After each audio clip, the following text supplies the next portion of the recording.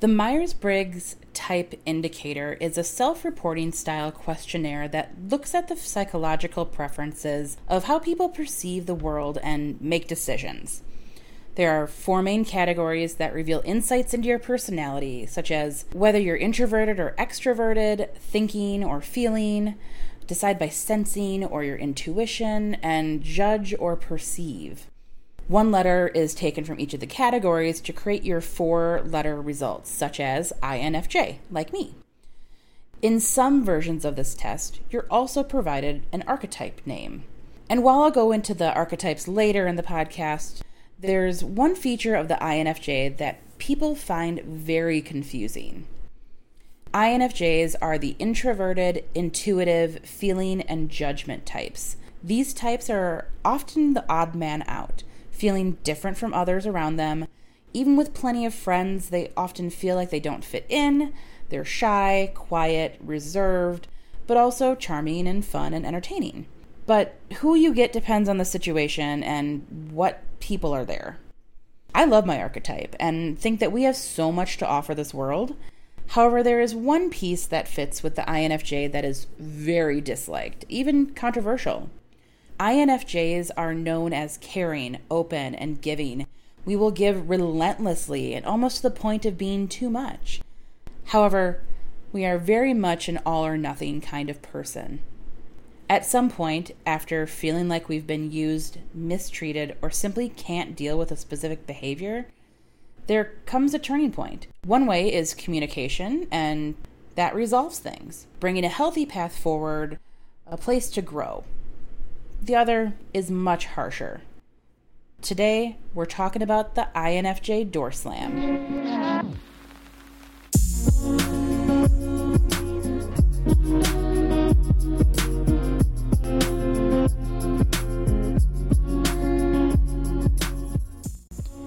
Welcome to Candidly Creative, a bi-weekly podcast from Creatively Caitlin that focuses on open, honest conversations.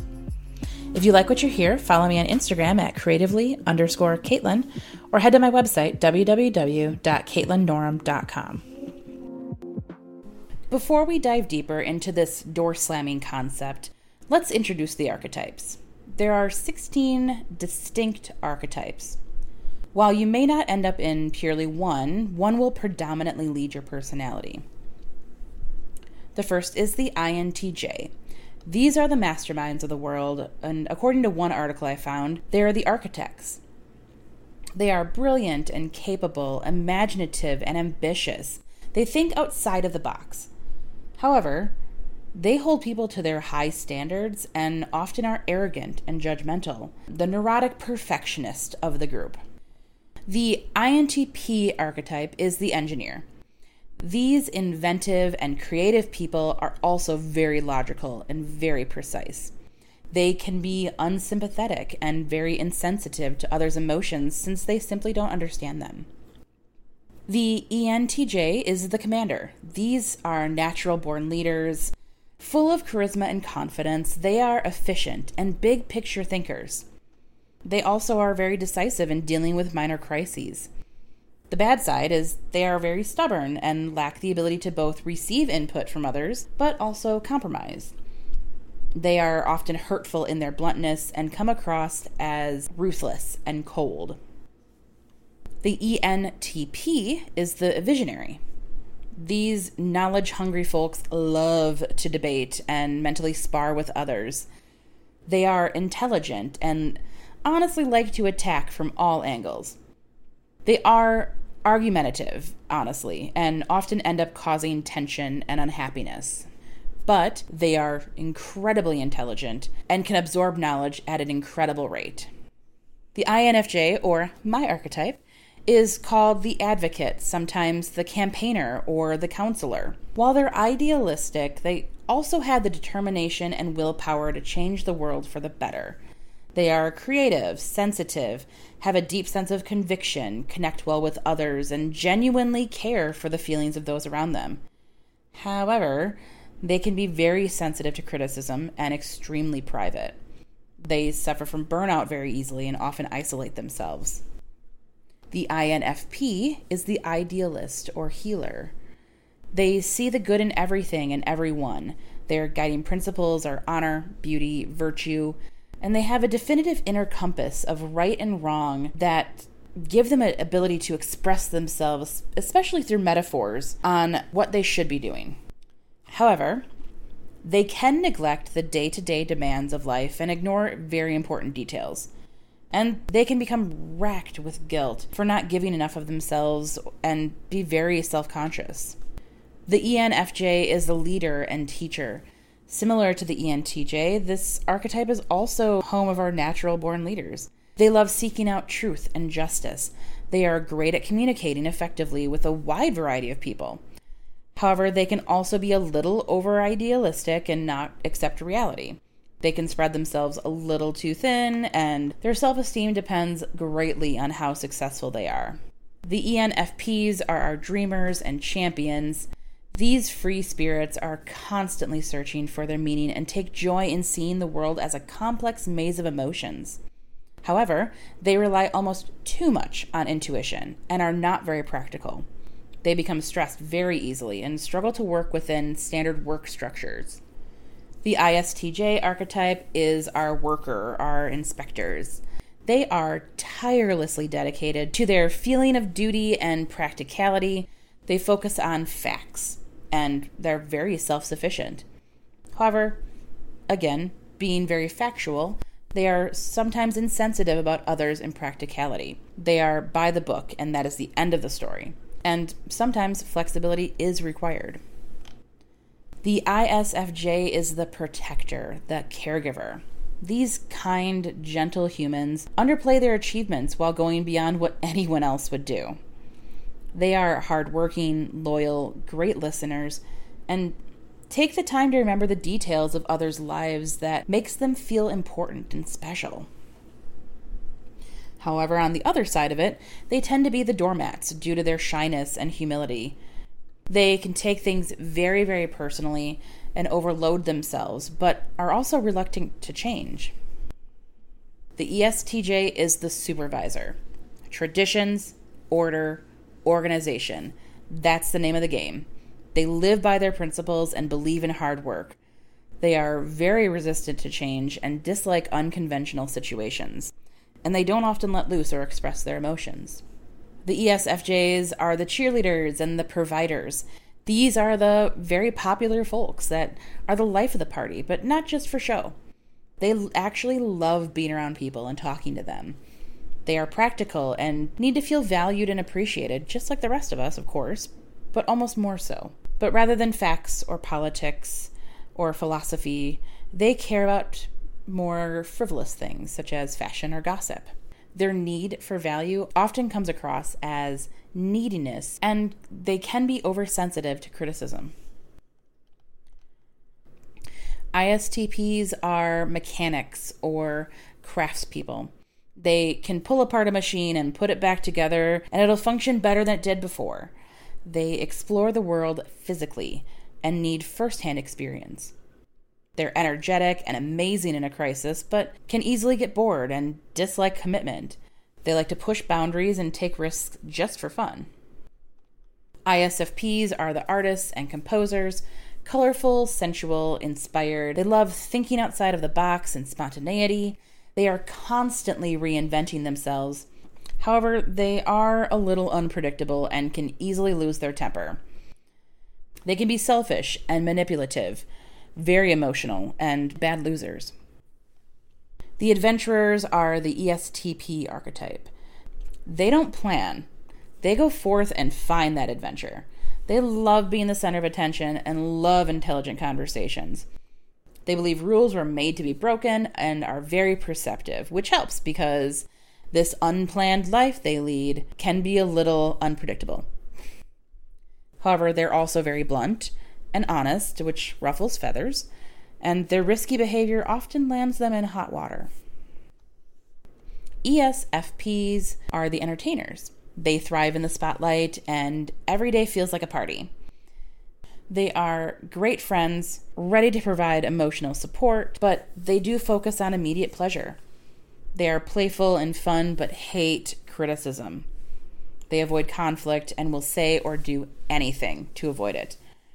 They don't like planning and are easily bored, but they are fun. While these are very generalized, short summaries of the archetypes, they provide a decent explanation of each. Different quiz sites will call them by different names, but the general traits are the same. One will lead, but there will obviously be traits from others that resonate. And obviously, no single archetype is better than the other. They all have amazing positive aspects and some that are less amazing, negative. As I mentioned, I am an INFJ. I resonate really well with other INFJs because we understand each other. Even if you never see it, since we are very reserved, we feel deeply and fully. We often prioritize everyone and everything before ourselves. Because of this, we burn out pretty darn fast, and when we are feeling emotionally messed about or abused or even just straight overloaded with no end in sight, we need something to change. Not want, not desire, 100% absolutely need. If we cannot find a resolution, whether by it being denied or ignored, we find ourselves at this deeper place. We either choose to continue and feel the hurt, pain, and frustrations, or we end it. When we do choose to end it, we literally slam the door on the emotional ties that have started that issue. While it comes from a place of self-preservation, you wouldn't know it, because the hallmarks of this door slam are the exact opposite of what you would expect your INFJ friend to be. Cold, ambivalent, and completely done. No emotions, no regret, fully cut off. This door slam is our way of cutting off people who we find harmful or toxic to our mental health. Typically, there are stages or warning signs that preempt this door slam. You might feel distanced, or that the person is being very critical of a certain behavior that never used to bother them before. But those are attempts at being non-confrontational and showing others that we need space or the behavior needs to change. One article from psychreal.com talked about the different types of door slamming. These can be a full cutoff, or maybe you're still involved with them because you either have to or you want to. Door slamming can be direct and confrontational, or indirect and emotional. The emotional door slam might be a little less obvious. I feel I try to do this first to maintain my mental health. With some people, INFJs can tolerate the person, but require disconnection from them emotionally. We're no longer willing to show our vulnerabilities or share our deep thoughts. This protects us from further harm, but also attempts to not hurt the other person's feelings. And usually works. It can be a win-win. That is, if the other person doesn't become bothered by that distance and can maintain that the relationship at this new level is something they want. However, the more dramatic, severe, and controversial door slam is the direct confrontational one. This often happens when close friends or romantic partners completely disconnect and cut their lives off from that person. This can be in blocking them from your phone, no longer interacting with them on a daily basis, unfriending or unfollowing on social media, and swiftly cutting off any form of communication. It's literally throwing away anything that reminds you of that connection, and a forceful act to minimize them into almost nothingness in our lives.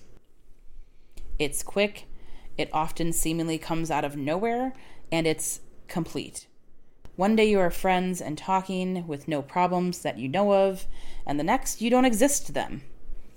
It sounds like a massive overreaction from the outside, but it's the last resort when INFJs can't deal with the tumultuous relationship or behaviors that they're experiencing. We INFJs essentially feel so strongly and deeply that we have to completely shut down our emotions to survive the pain that's being experienced. So why do we slam the door? It can be a result of toxic and repeatedly hurtful or stressful behavior. It could be that after attempts to handle it more indirectly over time, we see that there's no other way.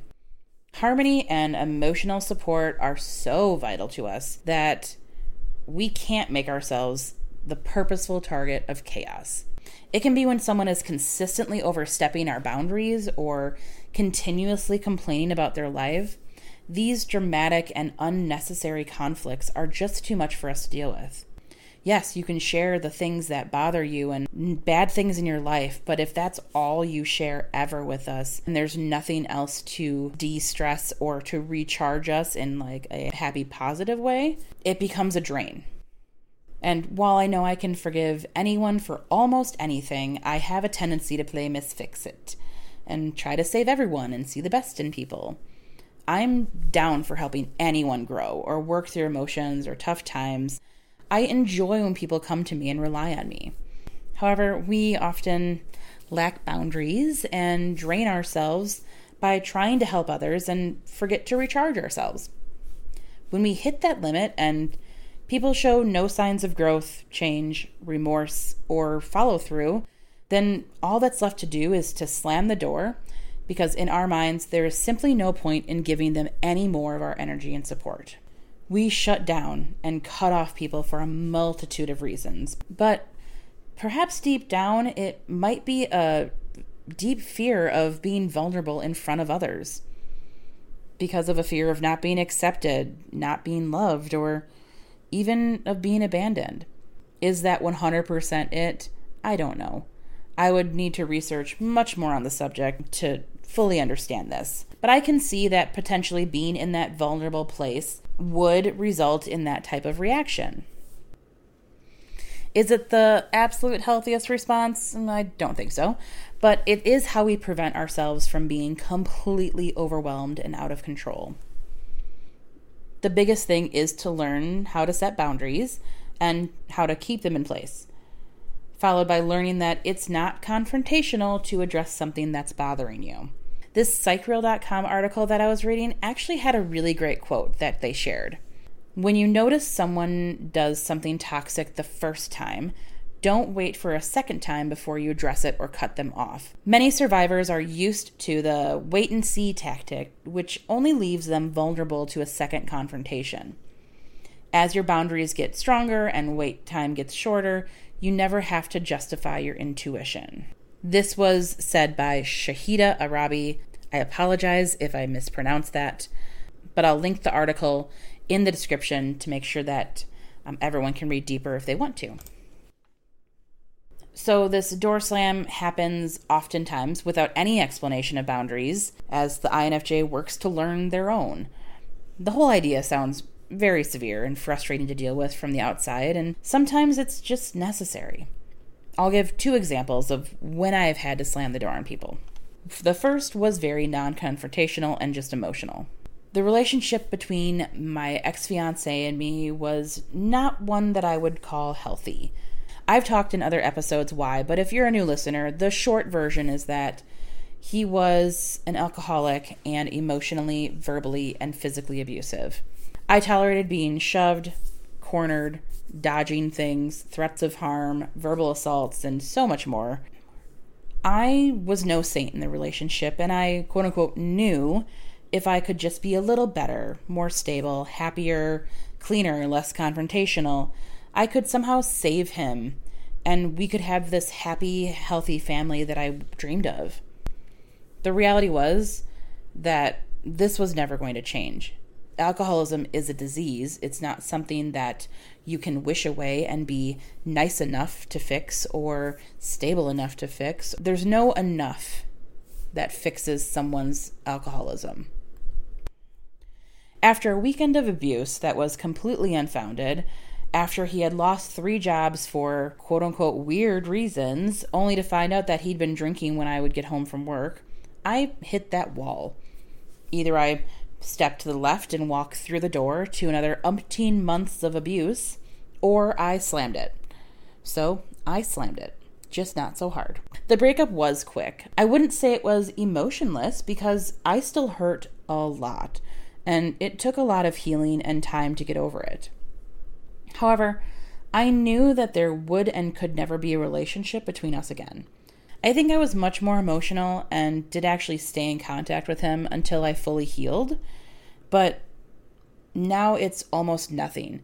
While I do have love, or at least the memory of love in my heart for him, I don't hold any anger or resentment or anything. I feel nothing towards him. I hope that he's doing well, but I don't want to go find out. I've cut off all connections and slammed that door to that relationship. And the only other time that I've truly slammed the door was unfortunately recent. A friend of more than a decade and I had been growing apart for probably over a year. I will fully admit and own that I did not make much of an effort to consistently reach out when she didn't. Looking back now in a self-reflection phase, I see it was simply because I didn't want to be around her. It felt healthier to be friends from a distance and get together to catch up and dish about our lives and have the fun and then step away again. Well, without going into too much detail that would give too much away and tell you exactly who this was, the long and short of it was that a fight that we had was the tipping point. She was a great friend to me. She would be over in a drop of a hat if I asked her to, and I used to be a great friend to her. Somewhere over the years, I agree that it became a claim to be best friends when the follow-through and actions on both of our parts were just not there. This was not a situation where I was the perfect friend and she betrayed me. No such drama. There were behaviors I did not like, so I subconsciously distanced myself. And I think she realized it before me. Instead of communicating it with me, it ended up blowing up in a single fight over something that was so small, that was obviously infused with so much resentment and anger. But that fight cut me so deeply that it sparked something different. It was this knowledge that this behavior is not new. This is something that we have talked about, even joked about, that the behavior previously was too much or probably needed to be controlled. And having it be flipped onto me provided a realization that the behavior was never really going to stop, and maybe it was time to just own that. Now, this is all said after a period of reflection and kind of that hindsight is 20/20. So I certainly was not this calm during our fight or directly after and suddenly so self-aware that I knew exactly why this was happening. But we had our fight, and I expected an apology or at least a little remorse for how it was handled. And there's a chance that if I had given more time, she might have. But I got to a place where I looked at if she would fit into my life moving forward in any sort of healthy way, and I couldn't picture it. We had grown so far apart and had so many of these issues that we never spoke about that I thought she understood bothered me, that I didn't see any healthy way of moving forward. And I'm not saying this to excuse anything that she did or a lack of my awareness and communication of boundaries, but that door needed to be slammed. It was very swift, probably unexpected, and finite. We will never be friends again, or at least I don't see a way. But I don't wish her ill will. I don't hold anger towards her. I do feel some sort of love and remembrance of our history together, but I cannot have a relationship with her any longer. And this door slam actually caused a different friend of mine to send me an article about this INFJ door slam, which turned on the light bulb that resulted in this podcast. I've been reading a lot of articles about this door slamming, and it's becoming such an interesting concept to me. We are such emotional creatures, and myself and other INFJs traditionally suck at boundaries, so it's not just me. It's kind of how we're built. Easily become overwhelmed, and we give, and then suddenly we are burnt out, we are overwhelmed, and we are so just destroyed that we can either knowingly kill our spirit or shove a big old knife to the heart of that relationship. So, if you're a friend or partner of someone who is an INFJ, how can you even try to avoid this door slam if it's not always so evident? Well, I will admit it is easier said than done. I often wear my emotions on my sleeve, so it's pretty evident how I'm feeling. I assume everyone is aware enough of what I'm either struggling with or displeased with, and without having to actually call that directly out. That's not fair to everyone. I completely understand that. But the only way to prevent a door slam is to be very communicative. Because the reality is, the words that you say to me, the emotions that you approach me with, and the treatment that you give me and others around me matter so highly. And if I feel that these things are repeatedly aggressive, repeatedly overstimulating, or repeatedly damaging mentally or emotionally, it's hard to even want to maintain that relationship. If your INFJ truly matters to you, focus on open communication and empathy. Try to understand what they're feeling and why, and talk to them about it. It might be uncomfortable and they might react negatively at first. However, after that quick rush of anger and defensiveness fades, understanding and self-reflection typically follows.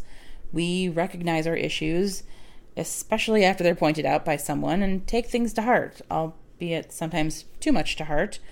But we do make an effort to change and be better.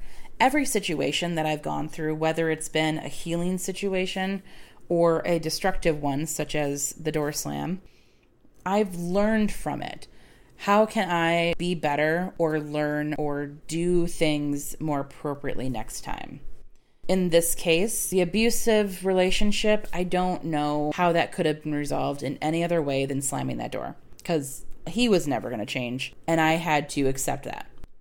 In the friendship, we certainly should have talked sooner. Unfortunately, that wasn't our path, and now I wish her the best, but there's no way to move forward together. Maybe it's simply an excuse to end things before they do on our terms. Maybe it's a poor coping mechanism. Maybe it's how we excuse away a decision to end relationships. I'm torn on whether it's a healthy self-preservation concept or it's how our brains overreact to overwhelm. So what do you think? Do you think the door slam is simply a personality trait, or do you think it's an excuse? I would love to see how the different archetypes see and react to this behavior. If you like what you hear on this podcast, head over to my website, www.caitlinnorm.com, and sign up for my Creative Circle. My Creative Circle gets notifications of new episodes of the podcast, new blogs, and information that I know you'll love. Stay safe, stay healthy, stay creative.